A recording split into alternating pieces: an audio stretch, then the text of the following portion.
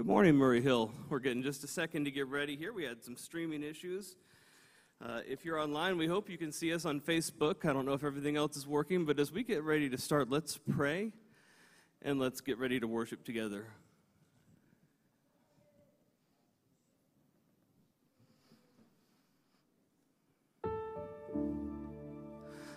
Lord, as we come together today and as we deal with things that are distracting us, as we try to figure out the best way to bring to you our praise, the best way for us to realize that you are our King and to live our lives with your purposes right in the front and center, I pray that today as we do that, you would help us in this particularly tense time to spread the love that Jesus Christ shares with us.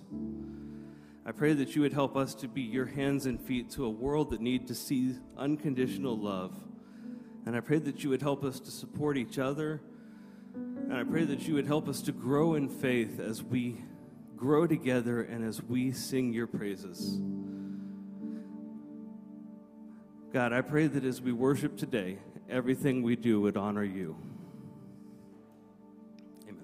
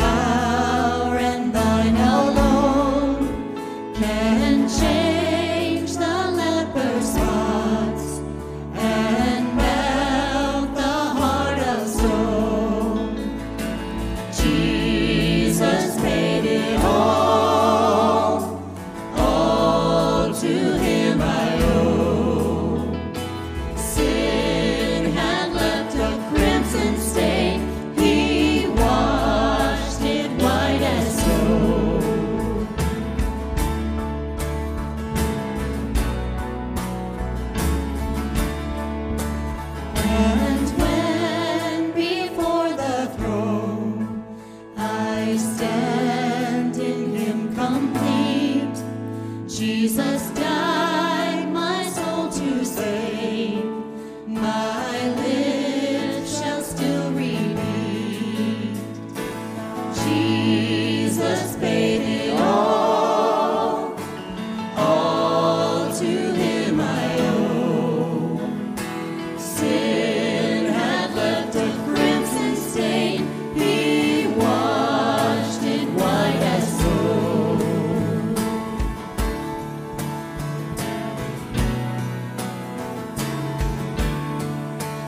Oh, praise the one who paid my debt and raised his life up from the dead. Oh, praise the one who paid my debt and raised his life up from the dead. Oh, praise the one who paid my debt and raised his life up from the dead. Oh, praise the one who paid my debt and raised his life up from the dead.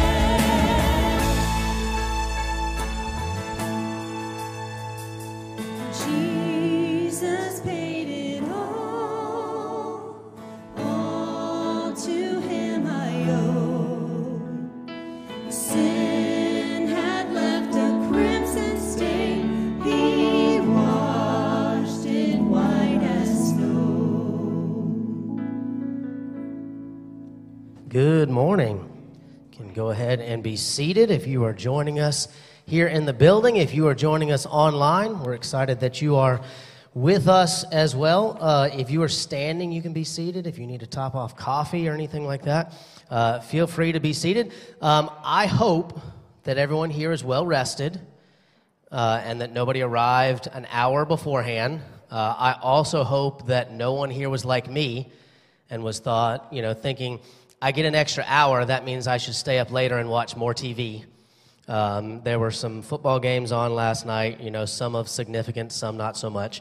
But usually when football's on, it kind of calls to me. Like if you've ever seen Moana and the ocean, football kind of has that same thing for me. So we're excited that you're here. Want to give you a reminder about our giving options. Lots of different ways for you to participate with us in giving. If you're in the building, we've got the baskets on either side. You can drop it in on your way out. If you're joining us online, we've got text to give. You can mail it in snail mail. You can drop it in here just like by yourself, 4300 Post Street. We will be here during office hours. So do want to encourage you, even if you are not with us on campus, that we are still utilizing your giving as a way to reach out to our community and a way to make sure that God's love is being shared with all of those around us. So encourage you to participate with us in that way. I don't know if you have heard or not, but Tuesday, our nation has an opportunity to vote day of, or, I think we're like up to 60% or something like that. People have voted early. So if no one has told you yet, you're really supposed to be mad about it, one way or the other. I don't know if that hasn't been clear, depending on who you're watching. If you are watching or listening to somebody, they are probably trying to get you very upset about it. And I think one thing that we can all agree on in this building is that the one that we serve, the one that we worship, and the one who is our king is not going to change on Tuesday, regardless of what happens. And whether you know this or not, you are either sitting in the building or you are watching online with somebody who has views diametrically opposed to you, but we worship the same king. And that is, at the end of the day, the only thing that matters. And so I want you to think, we're going to sing two songs here before we toss it to Pastor Doug. One is How Great Is Our God? And though we could sing that every Sunday, I think leading into this election season, that's a great reminder. And the second is Waymaker. Because through this entire COVID, through this entire global pandemic. So many of us, I think, have felt like we're hitting a wall, feel like we're doing the same thing over and over again. This is not what we signed up for. This is not our regular life. Why can't things just go back to normal? But the thing that hasn't changed and won't change is that God is there for us, making a way through whatever it is we're going through, be it COVID, be it a crazy election time, be it illness, be it family strife. He is there, and he will continue to be there. I'm going to pray, and I'll invite you to stand. I'll invite you to participate with us online in the way that you are most comfortable, and let's be reminded of how great our God is. God, we thank you that you are one who never changes, that you are always there for us, that we can always depend on you to be steady and to be a provider of peace, a provider of love. And so as we continue our worship time together and then have an opportunity to open the scripture and see how it is that you're going to interact with us today through your word, God, I've just asked for everyone here, asked for everyone online, that when we're told to be angry, when we're told to be mad, when we're told that something's not fair, God, it all comes back to you. We thank you for your Son, and it's in his name we pray. Amen.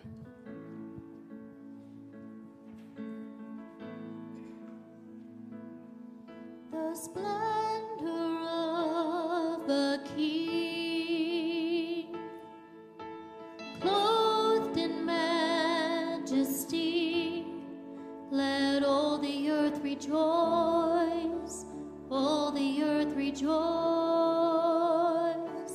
He wraps himself in light, and darkness tries to hide, and trembles at his voice, trembles at his voice.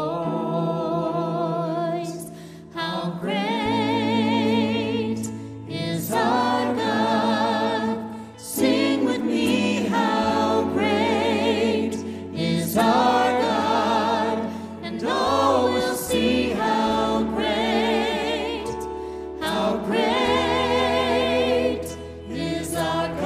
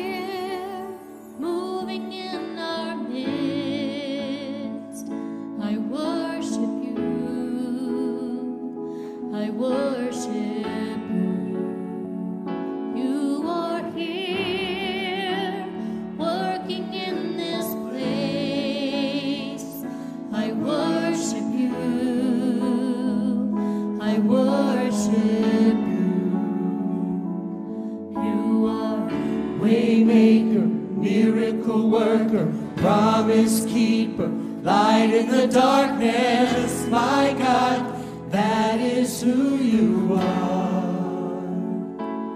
You are waymaker, miracle worker, promise keeper, light in the darkness, my God, that is who you are. You are here, touching every heart. I worship you, I worship you. You are here, healing every heart. I worship you, I worship you. You are waymaker, miracle worker, promise keeper, light in the darkness, my God, that is who you are. You are waymaker, miracle worker, promise keeper, light in the darkness, my God, that is who you are. That is who you are. That is who you are. That is who you are. That is who you are. That is who you are. That is who you are. That is who you are. Even when I don't see it, you're working. Even when I don't feel it, you're working. You never stop working. You never stop working. Even when I don't see it, you're working. Even when I don't feel it, you're working. You never stop working. You never stop working. Waymaker, miracle worker, promise keeper, light in the darkness, my God, that is who you are. You are waymaker, miracle worker, promise keeper, light in the darkness, my God, that is who you are. You are here, turning lives around. I worship you, I worship you. You are here, mending every heart. I worship you, I worship you.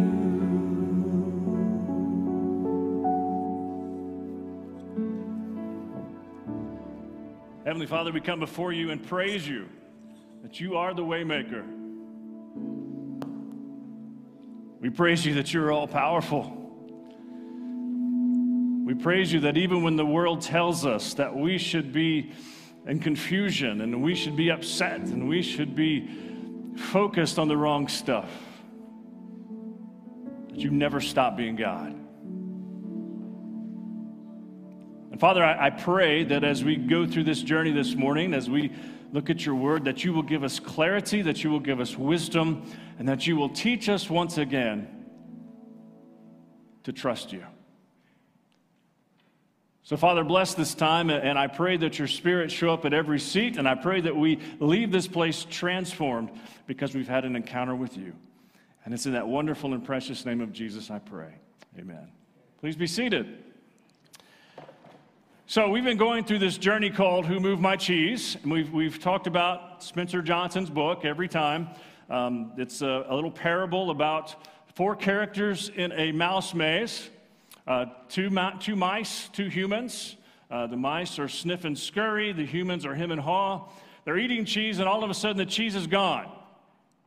And the book is about the 4 different types of reactions there are to change. And it's a fascinating little book. If you haven't read it, I encourage you to do so. But it's a story about when change comes and is thrown into our lives, how do we respond to it? And so we said from the start of the series that if there's ever been a year that has moved our cheese, it's 2020. Right? 2020 has moved our cheese. And it's brought incredibly huge amounts of change for us. And most of it we did not ask for at all. Okay? So we talked about the first week how that affects the church, how the church, in almost all cases in America, the church is going to be different forever. Right? And a lot of you didn't like that, but it's true when you look at what's happening in the statistics and those, it's phenomenal what's going on. We talked about relationships, and we talked about how we need to embrace the people in our lives and care for them and love them because we don't know how much time we have with them. We talked about that. Last week we talked about culture and how the culture has changed so incredibly dramatically in 2020. And again, it didn't just happen instantaneously. It had been coming over time, but 2020 propelled it along in a very powerful and very swift way. And we saw our culture change and our cheese move that way.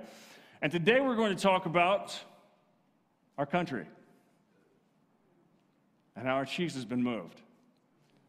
And look at it with me this way. If you were compare the 1950s to the 2020s, a lot's changed.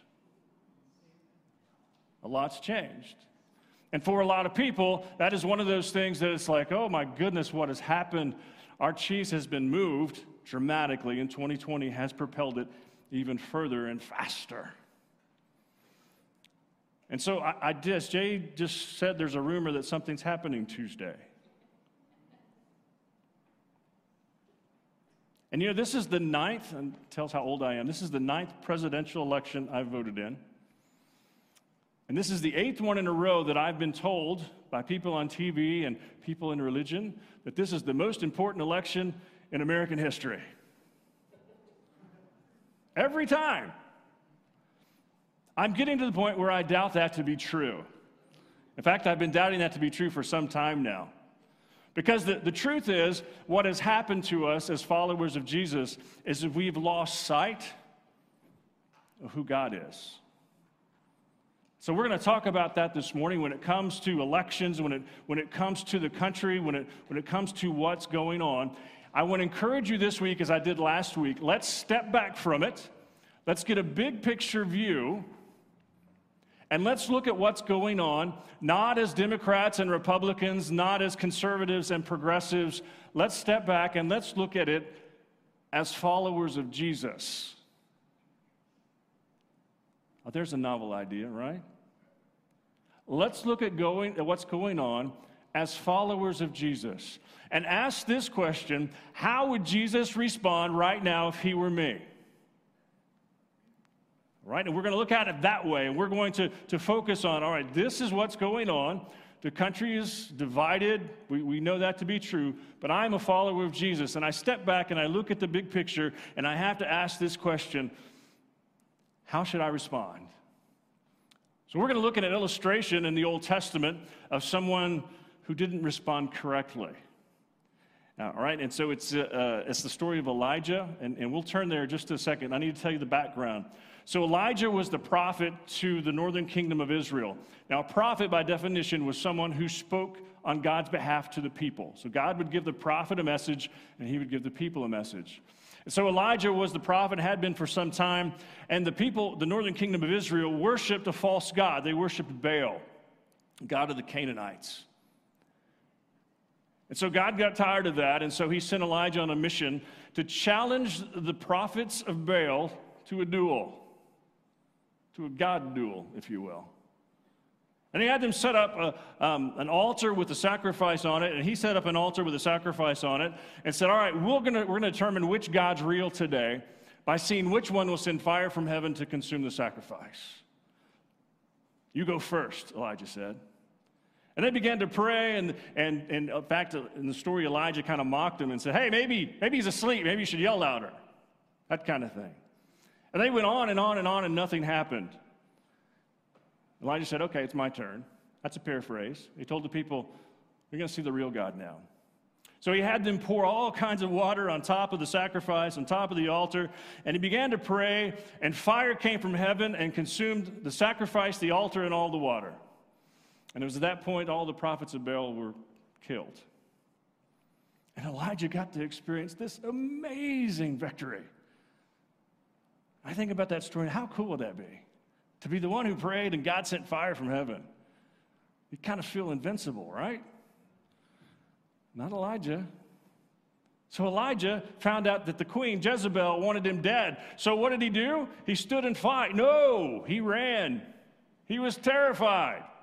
And I always think, you just called fire down from heaven. Why the heck are you running? But he did. And so we have the story then. We pick up with Elijah in hiding and his interaction with God. And it's a very interesting interaction. So we're in 1 Kings chapter 19. At the end of verse 9 through 18, it's on page 355 if you're here in the room using the Pew Bible.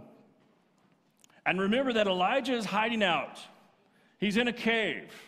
He's afraid for his life. And this is the interaction that he has with God.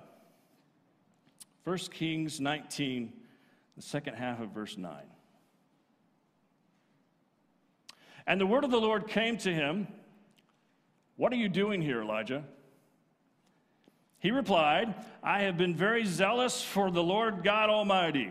The Israelites have rejected your covenant, torn down your altars, and put your prophets to death with the sword. I am the only one left, and now they're trying to kill me too." The Lord said, "Go out and stand on the mountain in the presence of the Lord, for the Lord is about to pass by." Then a great and powerful wind tore the mountains apart and shattered the rocks before the Lord. But the Lord was not in the wind. After the wind, there was an earthquake, but the Lord was not in the earthquake. After the earthquake came a fire, but the Lord was not in the fire. And after the fire came a gentle whisper. When Elijah heard it, he pulled his cloak over his face and went out and stood at the mouth of the cave. Then a voice said to him, "What are you doing here, Elijah?" He replied, "I've been very zealous for the Lord God Almighty. The Israelites have rejected your covenant, torn down your altars, and put prophets to death with the sword. I'm the only one left, and now they're trying to kill me too." The Lord said to him, "Go back the way you came. Go to the desert of Damascus. When you get there, anoint Hazael king over Aram. Also anoint Jehu son of Nimshi king over Israel, and anoint Elisha son of Shaphat from Abel Meholah to succeed you as prophet. Jehu will put to death any who escape the sword of Hazael, and Elisha will put to death any who escape the sword of Jehu. Yet I reserve 7,000 in Israel, all whose knees have not bowed down to Baal, and whose mouths have not kissed him." Okay, powerful, powerful story. And Elijah had this incredible interaction with God, and one I think that is very helpful for us 2 days before the election. Elijah was struck with hopelessness. He had zero hope. I mean, look how he says it. And he says it twice, verbatim, word for word. Verse 10, we'll just read 10. He says the same thing in 14. "I have been very zealous for the Lord God Almighty. The Israelites have rejected your covenant, torn down your altars, and put your prophets to death with the sword. I'm the only one left, and now they are trying to kill me too." He was hopeless because he didn't trust. He didn't trust. And you read those words and what he said in verse 10 and verse 14. What he essentially was saying is God can't fix it. He can't do it. The Israelites are breaking the covenant, and you can't change them. They tore down your altars, and you can't fix that. And I'm running for my life. I'm the only one left who serves you, and they're trying to kill me too. And the idea for Elijah was that God can't make it right anymore. He was hopeless because he did not trust. Hear what I'm saying very clearly. There's a lot of hopelessness going on right now. And Wednesday, Thursday, Friday, whenever this thing's decided, there's going to be a whole lot more hopelessness. And here's the problem. we've stopped trusting God. See, here's what's really crazy to me, is somehow we as Christians have convinced ourselves that by our vote, we're going to enable God to do what God wants to do. That's the dumbest thing ever. God's going to do what God wants to do, and here's a little bit of news for you. He doesn't need us to do it. He's going to do it on his own. And I look at what's going on, and I realize that a part of the big problem is us pastors. And I watch pastors who get up in front of their congregations and they say, if you love Jesus, you're going to vote for Trump. And then you have pastors who say the exact opposite. If you love Jesus, you're going to vote for Biden. I have one pastor that I'm acquainted with. Quit his church, started a nonprofit, bought a bus, and is going all around the country to the states that are up for grabs and holding rallies to convince Christians it's okay to vote one way and not the other. And I see these stories, and I hear pastors bickering back and forth about what the Christians should do and how they should vote. And the truth is, we as pastors, we're leading the way down a horrible road. We're leading the way to hopelessness because we don't trust God anymore. We've lost our trust. I mean, I look at Elijah and I think, he just saw God send fire down from heaven. What in the world is he afraid of? And the truth is, as followers of Jesus, we can look back over our life journeys and we can see God again and again and again and again be faithful. But yet it comes to decisions like this and we think, oh, this is too big for God. He needs my help. If I don't vote the way that he wants me to vote, then I am messing up the whole system for him. And I tell this to you every 4 years. Two things. One, I'm going to be so glad when it's over. I'm tired of the phone calls and the mail and the people coming by my house. It's driving me crazy. The second thing that I always tell you is God doesn't care near as much about this election as you do. He already knows who's going to win. He's not losing any sleep. And he's not only got it all figured out, he's got it planned out. He's got it planned out. And so Elijah really just had the disease that we have. He lost total trust in God's capacity and God's ability. And that's what we've done. And so the first thing that we have to do is we have to learn to trust God to be God again. And ironically, he never stopped being God. So, and I want to be careful, don't hear me say what I'm not saying. I'm not telling you not to vote.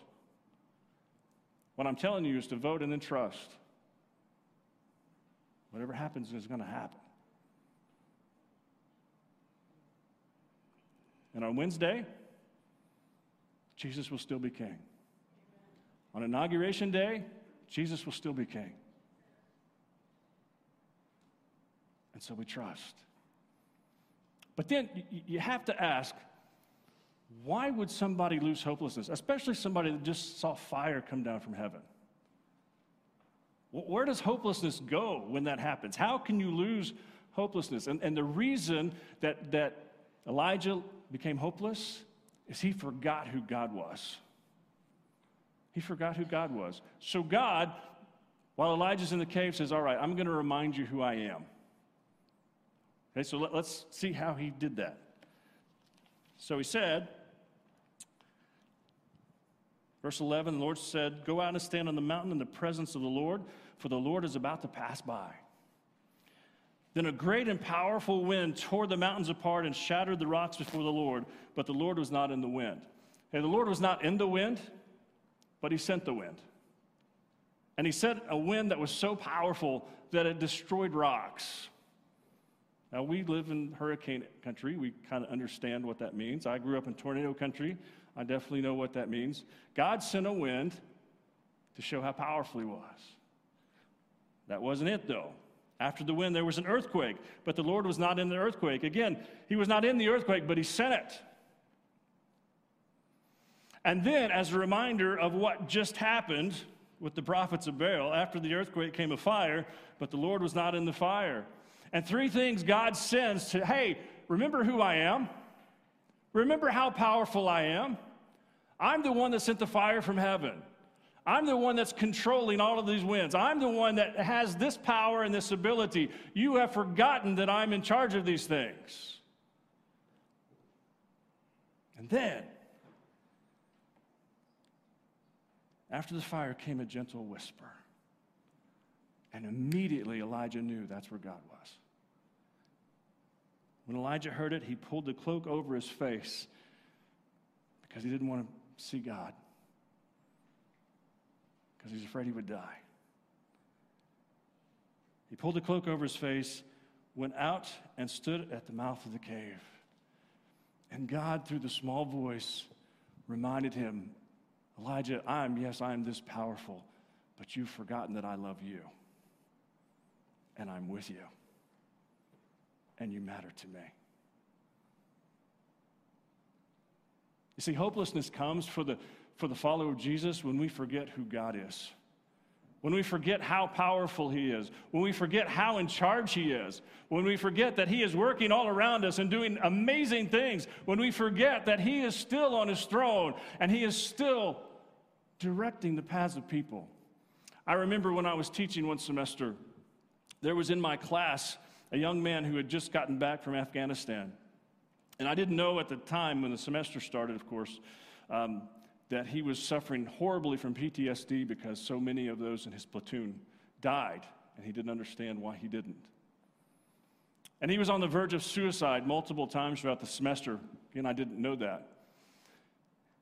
And so we get to the section on Christianity, and in Christianity, I talk a lot about grace. And I talk about how Christianity is different than the other religions because God did for us what we could never do for ourselves. And I told the story of Paul. I tell that every semester, how Paul went from killing Christians to being the leader of Christians. And that day he raised his hand and asked, he said, "You mean God forgave Paul?" I said, "Yeah, he did." Again, I don't know the story. I'm just answering questions. Well, after class that day, he came to me and he said, "Professor, I would like to come to your church and talk to you sometime." "Sure, come by. Love to talk to you." Well, what I didn't know is he was going to stalk me in the parking lot and follow me back to the building that minute. And he did. And he came into my office and we sat down and we talked. And he told me his whole story. It was phenomenal how exactly the right times throughout his journey, God brought the exact right person for the journey to continue. In Afghanistan, there was a chaplain that God used to help him continue on. When he got back, there was someone who convinced him, instead of giving up, go back to school. And it was a computer malfunction that made his computer open up to take world religions. It just showed up on his computer. He said, "You know what? I want to get some answers." And there were so many different things that came into play that God brought together so that he sat in my office and that day prayed to receive Christ. And that's not because I'm awesome. It's just because I said yes. It's because God works so many things together to make it happen just the way he wanted to. You see, when we end up at hopelessness, and hopelessness is where the world is telling us we need to be right now. When we end up at hopelessness, we have forgotten who our God is. We have forgotten how powerful he is. We have forgotten the reality that we're just blessed that he even lets us call him Abba Father. We have forgotten that he's the one in charge, and he lets us participate in what's going on. So there is this call for us to remember who God is. And that leads then to the third thing in this story that is so powerful, is that in all of it, God has a plan. He has a huge plan, one we can't understand, one we can't see. Look what happens with the story in Elijah. So he went outside, and the voice said to him, "What are you doing here?" I mean, my translation is, "What are you doing here, you big crybaby?" That's my words, not God's. It's like, what are you doing? He goes on, verse 14. He replied, same thing in as in verse 10. "I've been very zealous for the Lord God Almighty." And he's telling God this. "The Israelites have rejected your covenant, torn down your altars, and put your prophets to death with a sword. I'm the only one left, and now they're trying to kill me too." Same excuse, same story, to God's face. And here's what God says in 15. "Go back the way you came." It's like, stop it. Go back the way you came. I've got stuff I need you to do. "And go to the desert of Damascus. When you get there, anoint Hazael king over Aram." Something that's amazing about that, Aram is current day Syria. It's not a Jewish country. It's not God's chosen people. And he says to Elijah, "I want you to understand that I'm not just the God of Israel, I'm the God of the whole world, and I'm putting people in power that I want in power. So you go tell him and anoint him to be the king of Syria, because I want him in place for something that's coming down the road." And he goes on. It says, "Also anoint Jehu, son of Nimshi, king over Israel." Northern kingdom of Israel. This Jezebel woman that you're worried about, she's not going to be around much longer. They're still my chosen people. And then he says, "And anoint Elisha to take your place, because you're a pain in my backside." No. "And anoint Elisha, son of Shaphat, from Abel Meholah, to succeed you as prophet." And then he goes in and tells him the plan. Jehu will put to death any who escape the sword of Hazael, and Elisha will put to death any who escape the sword of Jehu. And he says, "Listen, I want you to set these guys aside. They're going to be the leaders, and they're going to accomplish my purposes, and I'm even going to let you in on a secret. This is how they're going to do it." And if you keep reading the story and what goes on in history, all of these things needed to happen so that a next thing could happen. And those needed to happen so that a next thing could happen, so that everything would be set for the Messiah to come. It was all part of the plan, from start to finish. And God said, "Elijah, I've got a plan. I'm running this show. I don't have time for you to be worried and hiding in a cave. I've got stuff I need you to do, because I'm still God. Oh, and by the way, you're not really the only one. There's 7,000 others just like you." I'm reminded of the story when Jesus was arrested and he stood before Pilate. And Pilate kept questioning him, and Jesus wouldn't answer. And finally Pilate said, "Listen, don't you know I have the ability to set you free or to have you crucified?" And Jesus looked him straight in the eyes and said, "You would have no power over me at all unless my Father gave it to you."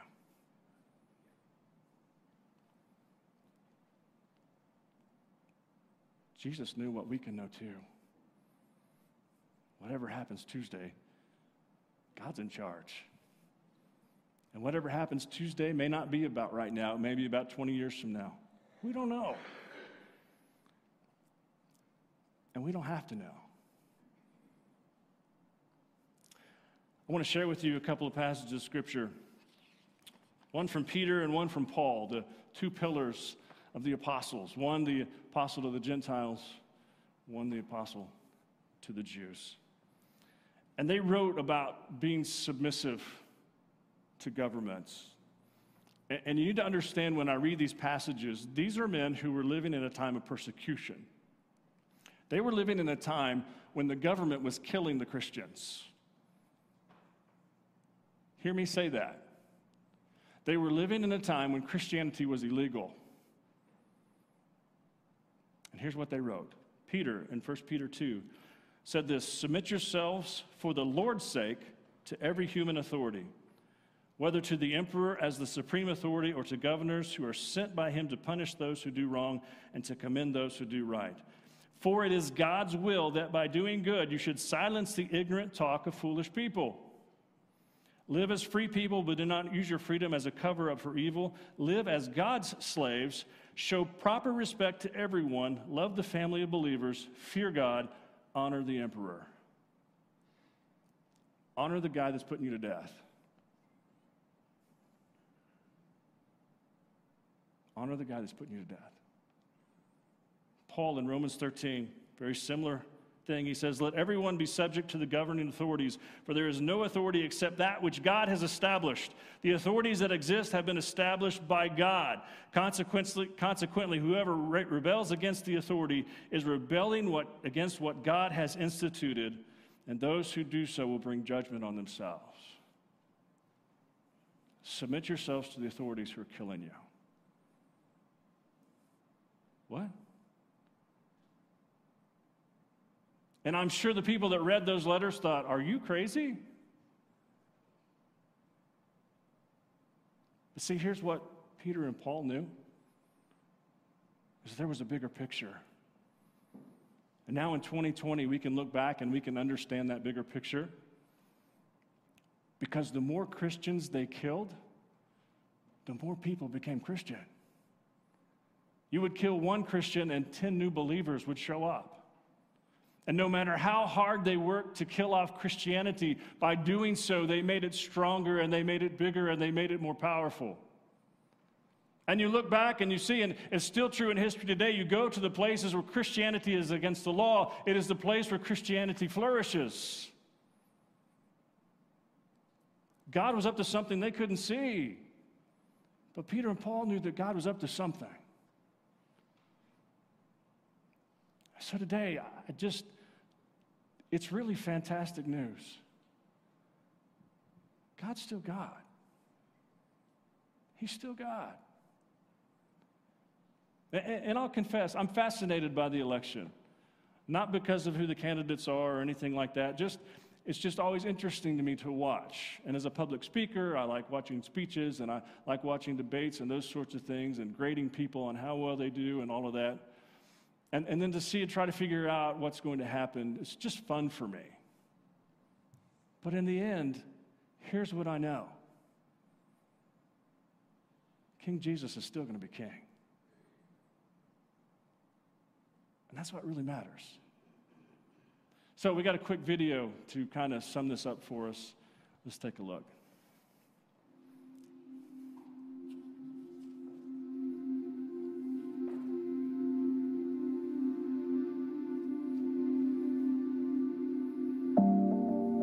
These are challenging times. The division and frustration are palpable. The balance is constantly shifting. The lines consistently blurred. Truths, half-truths, lies, mixed messages, confusing headlines, all in the middle of a nation whose back has been broken. Hope is drowned out by fear. Peace is muted by chaos. Dreams are crushed by reality. Finding God in the midst of this moment is difficult. As the election draws closer, countless voices will try to sway you one way or the other. Yet your responsibility is simple. Pray earnestly. Seek God passionately. Listen carefully. And vote how He leads you. God is sovereign. He always has been. He is faithful. He always will be. And nothing, absolutely nothing happens outside of His providence. This is where we find peace in this moment.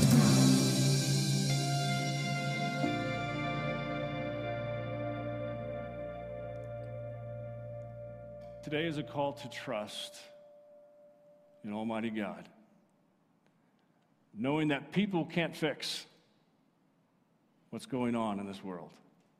It's a spiritual problem. that is only fixed by a mighty God. Let's pray.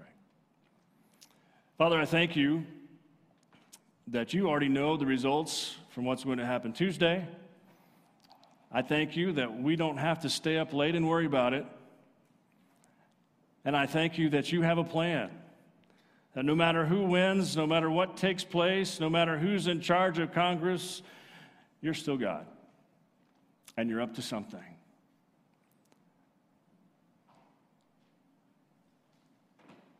So, Father, I pray if there's anyone here who is struggling with what's going on and finding peace in it, that they would step back, they would remember who you are, and they would trust.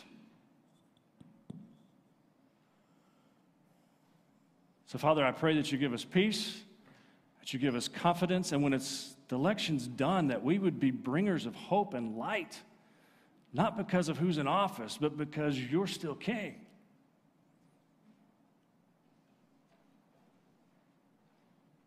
Teach us to trust. It's in Jesus' name I pray. Amen.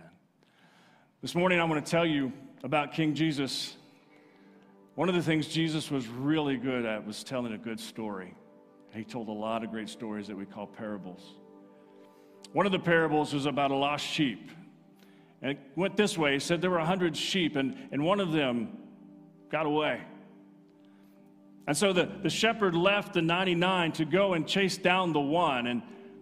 And he found the one, and he called his friends, and he said, let's have a party. I found my sheep. And Jesus said, there is more celebration in the kingdom of heaven for one lost person who is found than for 99 who don't need to be saved. Because Jesus came to seek and to save that which was lost. And today, spiritually, you may feel lost. Everything may be in confusion for you. But here's what I want you to know, is that Jesus came to show you the way. You can't be good enough to be right with God. You can't do enough good things. You can't give enough money away. But you can be right with God because of what Jesus did on the cross for you. So if you're here today and you've never asked Jesus into your life, we want to invite you to do that today. There's a couple of ways that you can respond. I'll be in the Welcome Center. You can come and talk to me there. Let's talk about faith and what that means and what it looks like. Or you want to contact me online, there's a text number right below me there that you can text, and there'll be someone who will respond to you and begin a conversation with you. Maybe you have questions. Questions about faith, questions about God's sovereignty, questions about religion or religions. Don't be afraid to ask. I promise you will not be judged in a negative way by your questions. But ask them. Start the journey. Or maybe you're here today and you're already a follower of Jesus and God has put it on your heart that you need to be a part of this community of faith, whether you're here in person or you're online. Let us know that. And let's talk about what that means and what that looks like. Or maybe today you just need to pray for peace. To have the ability to trust that God's got whatever's going to happen Tuesday. You stand and let's sing and respond as you feel led as we sing together.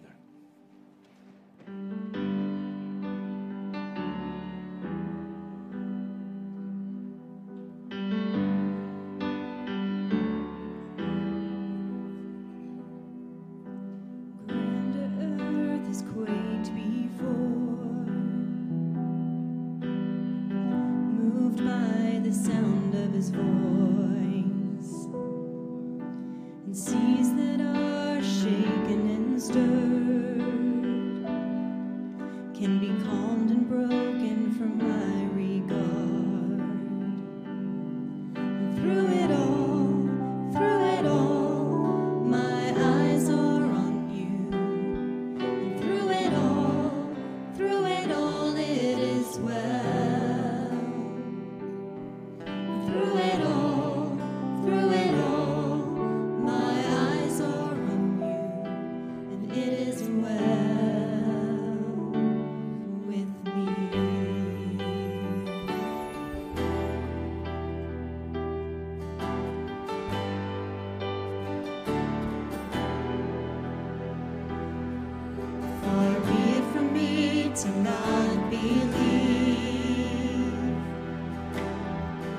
even when my eyes can't see.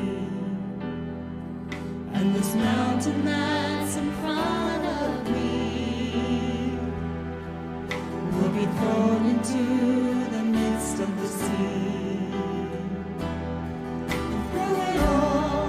Through it all, my eyes are on you. And through it all, it is well. And through it all, my eyes are on you. And it is well. It is well. So let go, my soul, and trust in Him. The waves and wind still know His name. So let go, my soul, and trust in Him. The waves and wind still know His name. The waves and wind still know His name.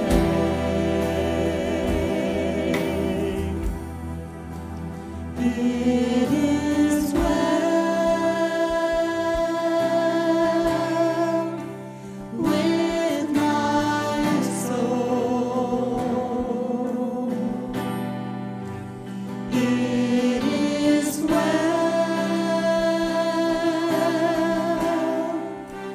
with my soul. It is well with my soul. It is well. It is well with my soul. It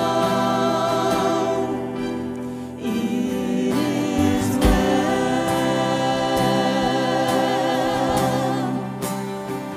with my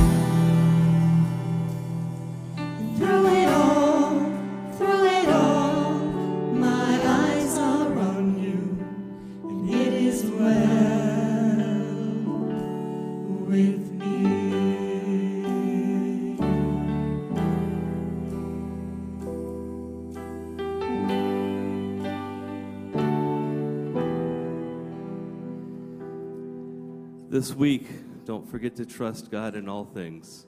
Have a wonderful day. We'll see you next Sunday.